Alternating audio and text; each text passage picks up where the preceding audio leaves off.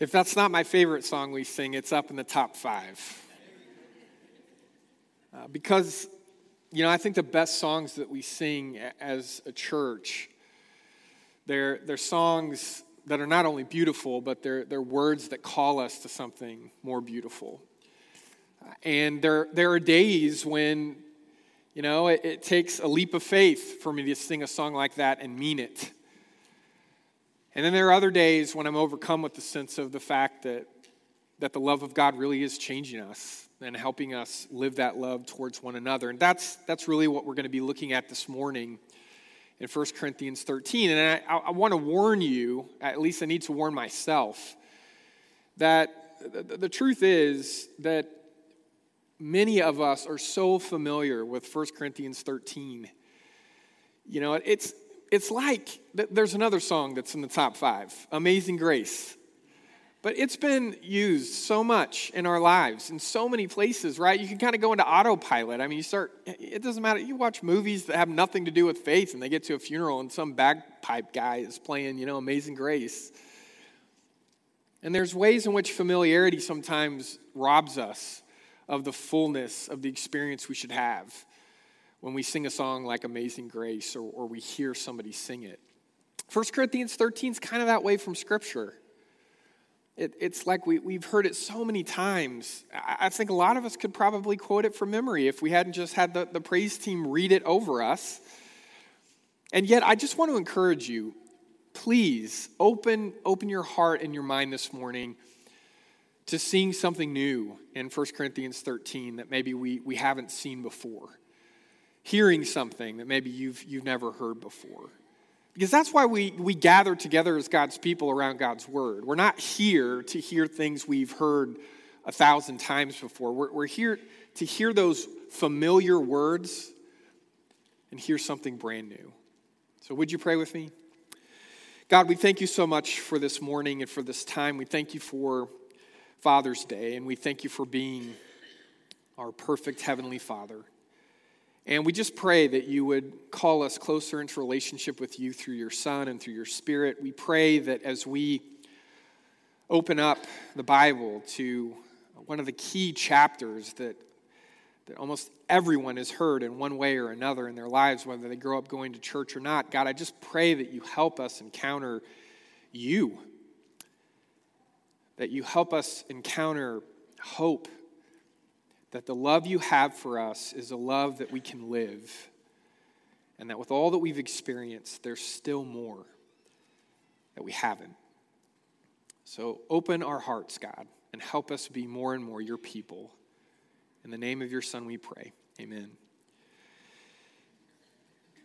So as we've been in this study of 1 Corinthians, and as we open up this ancient letter where Paul is trying to help these beginner Christians really start to understand what it means to live in church, not as some kind of place to go once a week, but to live as people who are defined in this new community, this countercultural community, where in a world where there's this cutthroat competition, they come to church and they belong to church not because of what they've done, but because of who Jesus is.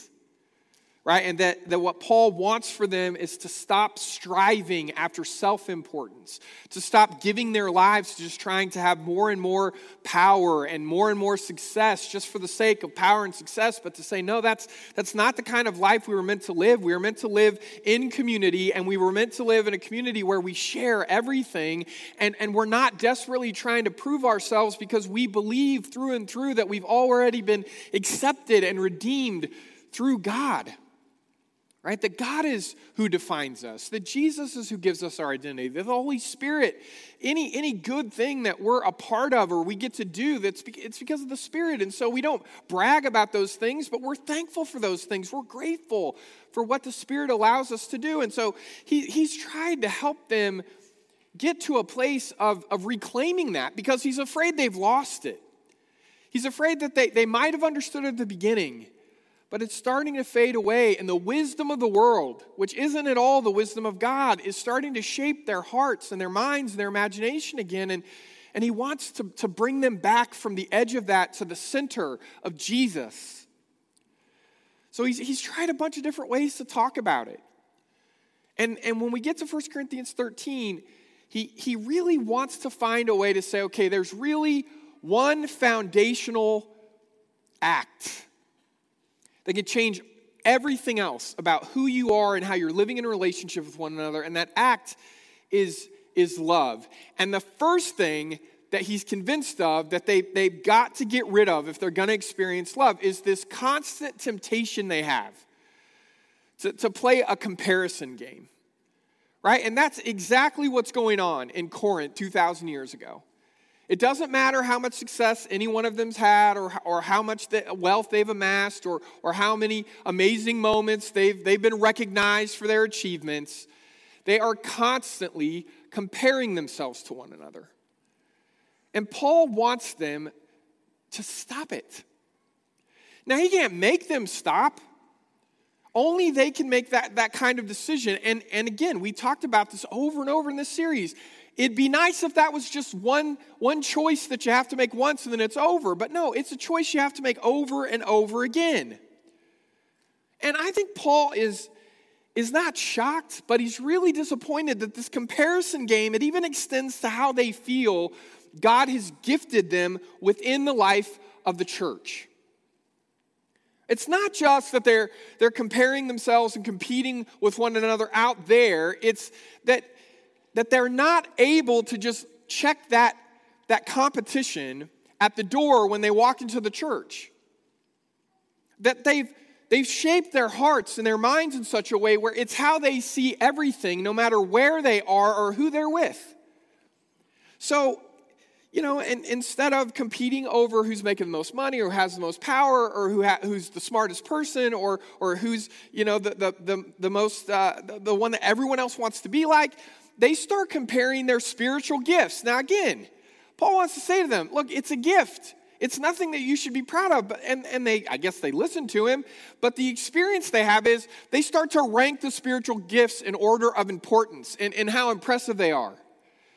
And 2,000 years ago in Corinth, the most important gift, the one that they thought was the best one to have, was speaking in tongues. Right now some of the church members in Corinth were gifted to be able to speak different human languages. Some of them were given the ability to speak in the tongues of angels. And you get the sense that the people who were able to do that, they kind of made themselves the center of worship.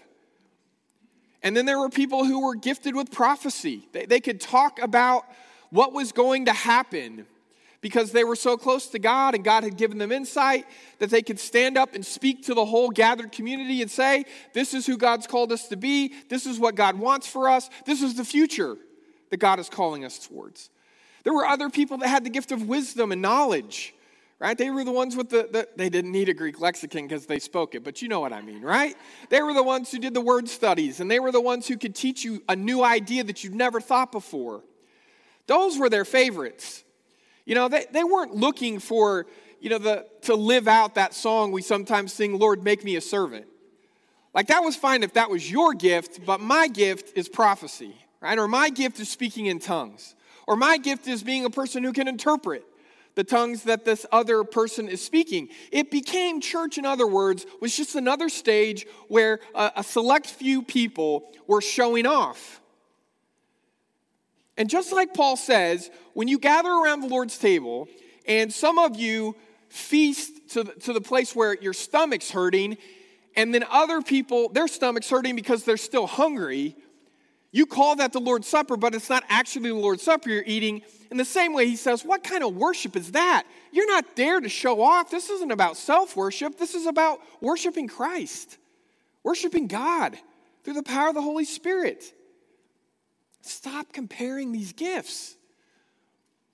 And so then he says, okay, let me lay it out as clearly as I can. Now, if you've got your Bible, if you look at the end of 1 Corinthians chapter 12, where he talks about the various gifts, and we talked about this last week, right? Where he says, look, whatever your gift is, you need other people that are gifted in different ways.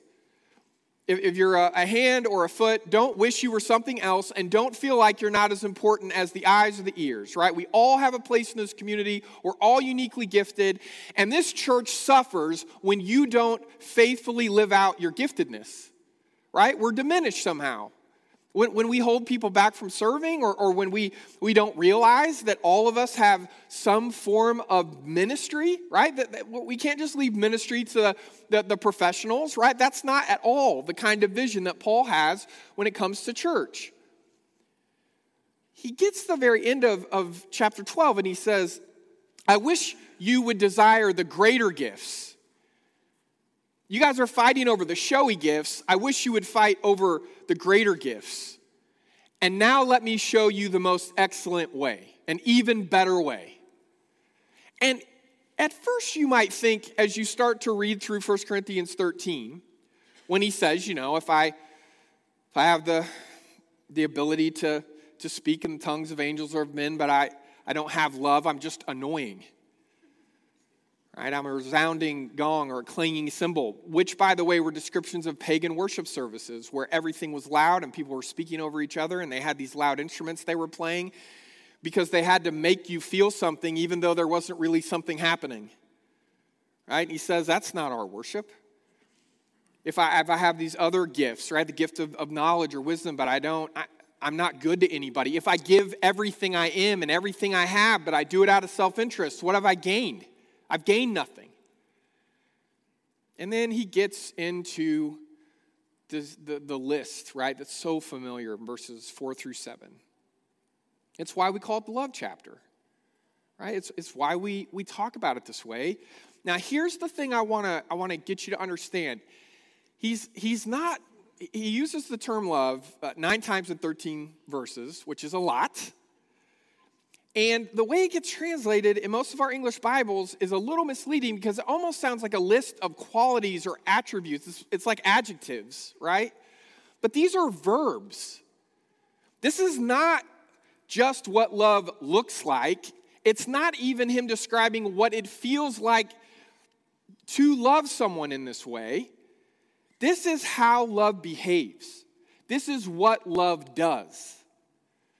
So if you're thinking about how to kind of get it in your mind to picture the way they would have heard it, they wouldn't just hear love is patient, love is kind, it doesn't envy, it doesn't boast, it isn't proud. It's a verb. So it's like love never gives up. Love treats people who aren't family like they are family. Right? Because that's really what kind means. It doesn't mean nice. You know the word kin, it's connected to the word kind. When you treat somebody with kindness, you're treating someone who's not your family like they are your family. You see how much deeper that is than just kind of listing off poetic words that you've heard 1,000 times? Love never gives up. Love treats people who aren't family like they're family. Love doesn't want what it doesn't have. Love's not envious, right? Love doesn't want what it can't have. Love doesn't strut. Love doesn't show off, right? It isn't proud. It doesn't boast. I can keep going. It's not just qualities, it's action. It's how love behaves. And Paul is saying that's who you are, and it's what you're supposed to be doing, not only when you're together, but you're actually supposed to be learning. It's like a school for love. That's what church is. It's a training center to figure out how you're going to start acting in that way, because so many of us, I think, spiritually speaking, we try to go from 0 to 100 miles an hour. You know, you might hear a sermon on love and you get convicted and you think, okay, starting this afternoon, I'm going to be the person who never gives up and never shows off and never wants what I can't have. Like, if you go from where you already are and you think you can immediately perfectly live out what Paul's describing here, you're going to get frustrated, you're going to mess up, and then you're going to give up, right? Or at least that's been my experience when I get convicted by that. He's saying we all need to be shaped. This is a formation of character. Church is the place where you practice this enough where it becomes your instinct, not just at church, but everywhere you are and in every relationship you're a part of. And by the way, this love isn't just a decision you make. It's not just an action you take. It is an action that you can only take because of the Holy Spirit. Loving this way it's a gift of the Spirit, and it changes all the ways that we use the talents and the skills and the opportunities that we've been given in our lives. Love is the foundation. It shapes everything. But man, it is not just romantic. It's not just supposed to be on a Hallmark card. It's not fragile. It's rock solid. And it's not something you and I are just going to start doing because we'd like to do it.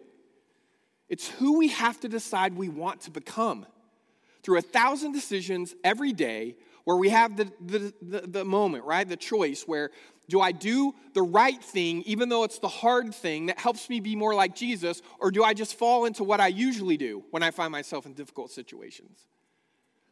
And I just want to confess to you this morning, there are people in this room who I have interacted with in unloving ways, and they responded to me in loving ways that helped me realize that it's possible to do this. It really is possible. I want you to think about people. I want you, as you hear a phrase like love never gives up, love treats people who aren't family like they are family, love doesn't show off. I want you to see faces and names of people who've actually lived that way, and it didn't happen on accident. It happened because that's who they were. It was their character. Okay, so that's what's happening in the first half of the chapter. And now I want us to read together, picking up in verse 8. Love never fails. As for prophecies, right, the people who get to stand up and be prophets at church. As for prophecies, they will be brought to an end. As for tongues, they will stop. As for knowledge, it will be brought to an end. We know in part, and we prophesy in part, but when the perfect, or when the complete comes, what is partial, we won't have any need for it anymore, right? It will be brought to an end. When I was a child, this is Paul being confessional, okay? When I was a child, I used to speak like a child, reason like a child, think like a child, but now that I have become a grown-up, right? Now that I've become a man, I put an end to childish things. Now we see a reflection in a mirror. By the way, one of the primary things that Corinth was famous for at this time was making mirrors. Right? So that was a point of pride for them. This isn't a random image he's grabbing. He says, now we see a reflection in a mirror, but then we will see face to face. Now I know in part, right? Now I know partially, but then I'll know completely in the same way that I have been completely known. Now faith, hope, and love remain, or they endure. These three things. The greatest of these is love. So these three words, right? Love never fails. It's a simple sentence in English. It's a little trickier in the way that Paul first talked about it. And where it gets tricky for translators is the word fails. Because it's not just that love doesn't fail. It's also that love never ends. But it's not just that love never ends, it's also that love never falls apart.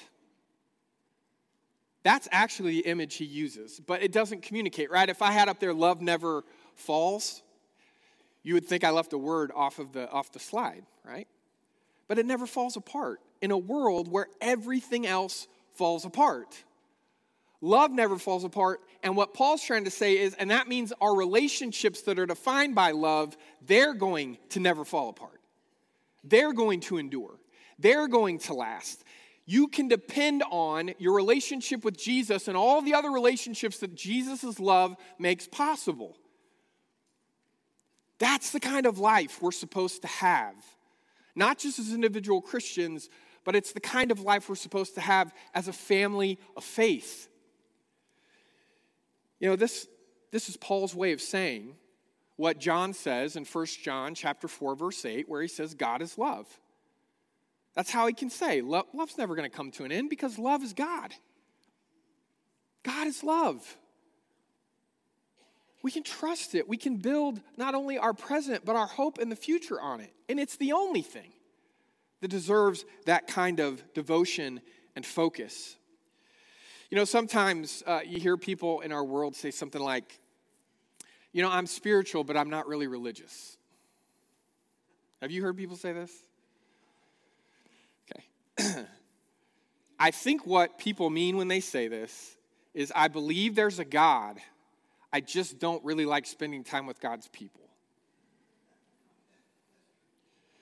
Right? I want to have a relationship with God. I don't want to have to work to maintain relationships with people where it's hard for me. It's challenging for me. Now, I don't want to be flippant with this, because it's not only people who are like just disinterested in church. It's also people who may have been hurt in church, by church people, by church leaders, right? I'm not trying to caricature the kind of person that feels this. I will say, I think more and more in our culture, people feel like this is an acceptable position to take. Whatever gets them to that place, they feel like, look, this is my sense of things. I believe there is a God. Maybe I believe in Jesus, but church just isn't something that I want to spend my time with. Now, here's the difficulty with that. You know, I said in the first or second week of this series that you're a disciple of whatever it is that you devote the most time and energy and focus on. And in the same way, when somebody says, I'm spiritual, but I'm not religious, I think there's a bit of self-deception going on, because as theologian David Dark, he has a book that's entitled, Life's Too Short to Pretend You're Not Religious. And his point is, if you don't belong to a church community, you belong to some passionate pursuit or some community that replaces church. And you may not think of it in spiritual terms, but it takes up a ton of your time and your energy and your focus, and you start to think that it's what's going to give you a life worth living. Religion is just the term we give to the way we try to fix what we think is most broken in the world. Right? All of us have a deep sense of what's most wrong with the world, and all of us want to see that get better, and we reach for various different kinds of answers. Christian people have reached for Jesus to be the answer to whatever it is that we think is wrong. There are other options. There are other communities and conversations that you can devote yourself to that you really think is what's going to fix everything else. I'm about to shift from preaching to meddling, I think. Is that the term people use? I'm really nervous that way too many people in our world think that politics is going to save our world. And you can tell it by how invested they are, and how anxious they are, and how much they're trying to convince you that they're right and you're wrong, and they're terrified that the other side might win the election. And then all they do is a countdown to the next 4 years, right, or the next 2 years, or whatever it is. I'm not just talking about presidential politics. You think about the average American and how much time they're spending online or watching, consuming ideas and words and images that are basically just political. And I got to tell you, I'm afraid that people who occasionally go to church are far more faithful attenders in front of their TV and their phones to a different community that they really think is going to fix what's wrong. Like, the church is fine if you're feeling guilty and you'd like to come and get some forgiveness. But when it comes to the really important stuff, you need to be politically informed. Do you hear people talk like that? I hear people talk like that. They don't say the forgiveness part about church, because that's pretty crass, right? But they talk to me. Have you read this article yet? Have you seen this? Have you seen this headline yet? I don't have anybody emailing me feverish emails about 1 Corinthians 13.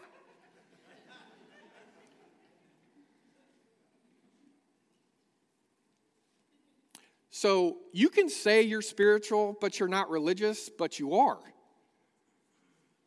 And you need to pick your religion carefully, right? If you, and you all, are at church on a Sunday morning, right? Then the struggle becomes, okay, it's not so much a question of which religion you belong to, but then we start to easily get to a place where we basically say something like, you know, church would just be great if it weren't for all the difficult people. Have you ever thought that? Yeah.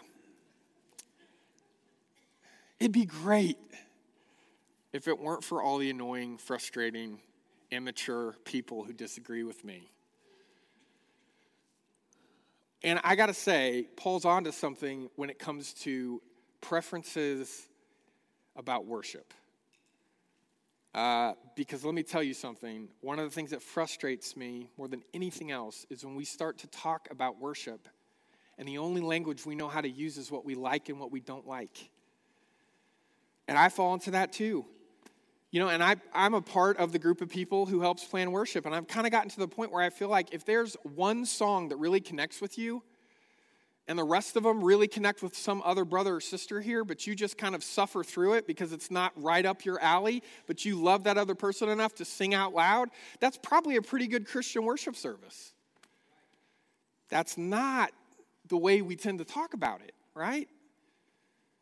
I have my favorite songs. You have your favorite songs. Some of you in this room, I'm sure, really miss Stamps Baxter, bass lead, and then other people think it sounds like a pirate song. And so if we sing it, right, they're trying not to laugh, and you're brought back to a time where you sang next to your grandmother, and you got to hear her alto lead.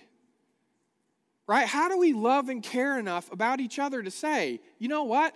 I hope today that most of the worship service was designed for some other brother or sister, and I'm going to be there, and I'm going to sing out because I'm there for them more than I'm there for me. And this stuff is difficult. And I guess that's the point I want to make, is too often I think we expect for church to come, naturally and easily. But what Paul's saying in 1 Corinthians 13 is, there's nothing about church that's supposed to come naturally or easily. Church is designed by God. This isn't on accident. It's designed by God to be something life-changing that can only come supernaturally and through hard work. Of course you don't like everybody here. Join the club. That's kind of the point. Because you can't, if church is meant to make me more like Jesus, I need frustrating people in my life who I'm working to love. If I only have people in my life who are easy for me to love, how is that making me more like Christ? Sometimes some of you, I should thank you for, I don't mean this flippantly, right? Like I think I've made progress until you say that thing in just that way with just that tone of voice, and I got to choose love, right? Yeah, I do the same thing to you. In fact, I run a risk. I talk way too much every Sunday for you to not have moments where you think, man, just let's stand and sing. Right? Church is not supposed to be easy, and it doesn't come now. It comes supernaturally. It is only possible through the Holy Spirit and through us partnering and working. And I don't mean that thing where we say things like, I don't have to like you to love you. Okay, that may work for 35 seconds. But if I'm going to love you, I'm going to have to work hard enough to find something about you that I can like. I can't avoid you. I can't just be nice to you and try to make sure I go through a different exit and not have to run into you. And it's not supposed to be easy. It's supposed to be hard. It's supposed to be challenging. And here's the thing. We need to recognize that it's hard and it's challenging and that there are social divisions that we have to work through. But what Paul's saying in verses 8 through 13 is he's come to the place in his life as somebody who I think is an intellectual. And he loves trying to figure things out and trying to teach people and trying to explain things, and he's trying to get them to think the right thoughts. He's confessional, and he says, I've gotten to the place where I realize we can't heal the social divisions among us through rational agreement. The kind of shared healing that we really need to experience, it's only going to come through relational agape. That's the word he keeps using for love. It's unconditional. It's God's love. We're not going to be unified by making sure that we all have the same theological ideas and we all hold the same doctrinal positions. And I need you to hear me say that because I love theological conversations. I love trying to have better definitions of our doctrinal positions. But the reality is it's always partial. I only know in part. You only know in part. Why would we break faith because two people who only know in part don't agree? It's hard because I think, if we're honest, our tradition was built on, I want to say this because I love our heritage, but it was built on the fallacy that we can know perfectly. The desire to know perfectly is the desire to be God. The desire to know perfectly is the desire to replace God. It's impossible. And it's something that we have to confess so that we can hold on to one another more tightly than we hold on to our ideas. And that is really hard for me because I have kind of prepared for years in my life to win theological arguments, to be more right than anybody else about whatever else it is. And I'm telling you, it's really hard to love someone you are constantly correcting. There's got to be a part of you that's accepting in addition to correcting. I mean, love involves correcting people, right? There's times in Scripture where it talks about finding a way to lovingly wake somebody up, even through words of rebuke. But do we want to be the rebuking church of Christ? Like, we want that to define us. The only way we're going to actually be able to be the church God wants us to be is to give everything we have. Now here's the thing. It's a good desire to know more and to learn more and to have a better take or understanding. But knowing more, that's something that I think helps us grow. And as we grow, we're going to find it easier because of grace and our understanding of grace to admit the times that we've got it wrong. To accept that we're getting things wrong right now. We're blind to it. You know, I always ask people, do you know what it feels like to be wrong? It feels just like being right. When I asked you what does it feel like to be wrong, you heard me say, what does it feel like to realize you've been wrong? That feels embarrassing and all that other stuff, right? Regretful. No, what it feels like to be wrong and not know it is the same thing as being right. I have always been very confident when I'm wrong and don't know it. I find that to be true in my life. Ask Lauren, she's got a whole list of references, right? Like we all have those moments where it's like, whoa, yeah, I've been wrong. But we're wrong right now. What defines us as God's people is not that we've got it all right. It's that we're growing more and more into people of righteousness by the grace and goodness of God, and we share in it together. That brings us to the foundational truth for this week. Our relationships in church are created and sustained through this intentional partnership, right, with the Spirit. The Spirit-empowered sharing of the same unconditional love that Jesus gives to each one of us. I came across a story. I want to end the sermon with this story. It's stay with me all week. During World War II, there was a French village, Les Chambon. I'm not going to say it a bunch because I can't speak French. I know in part. There were about 5,000 Christians in this little village. And they're in France, and you know, France and Germany share a border. And this was during World War II, and the Nazis were sweeping across Europe. And this little town, 5,000 Christians made the decision to shelter 5,000 Jewish men and women and children. And they saved their lives.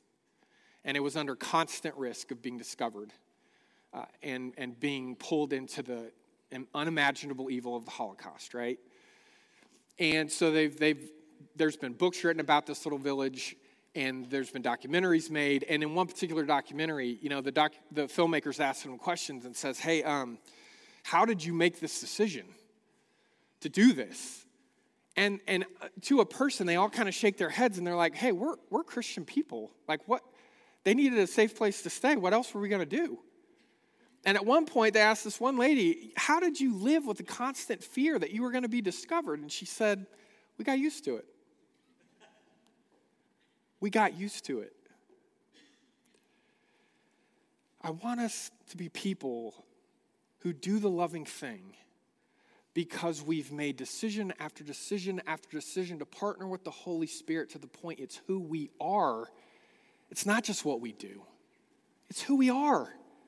And when we find brokenness and darkness in our world, we do the costly right thing because we're used to it.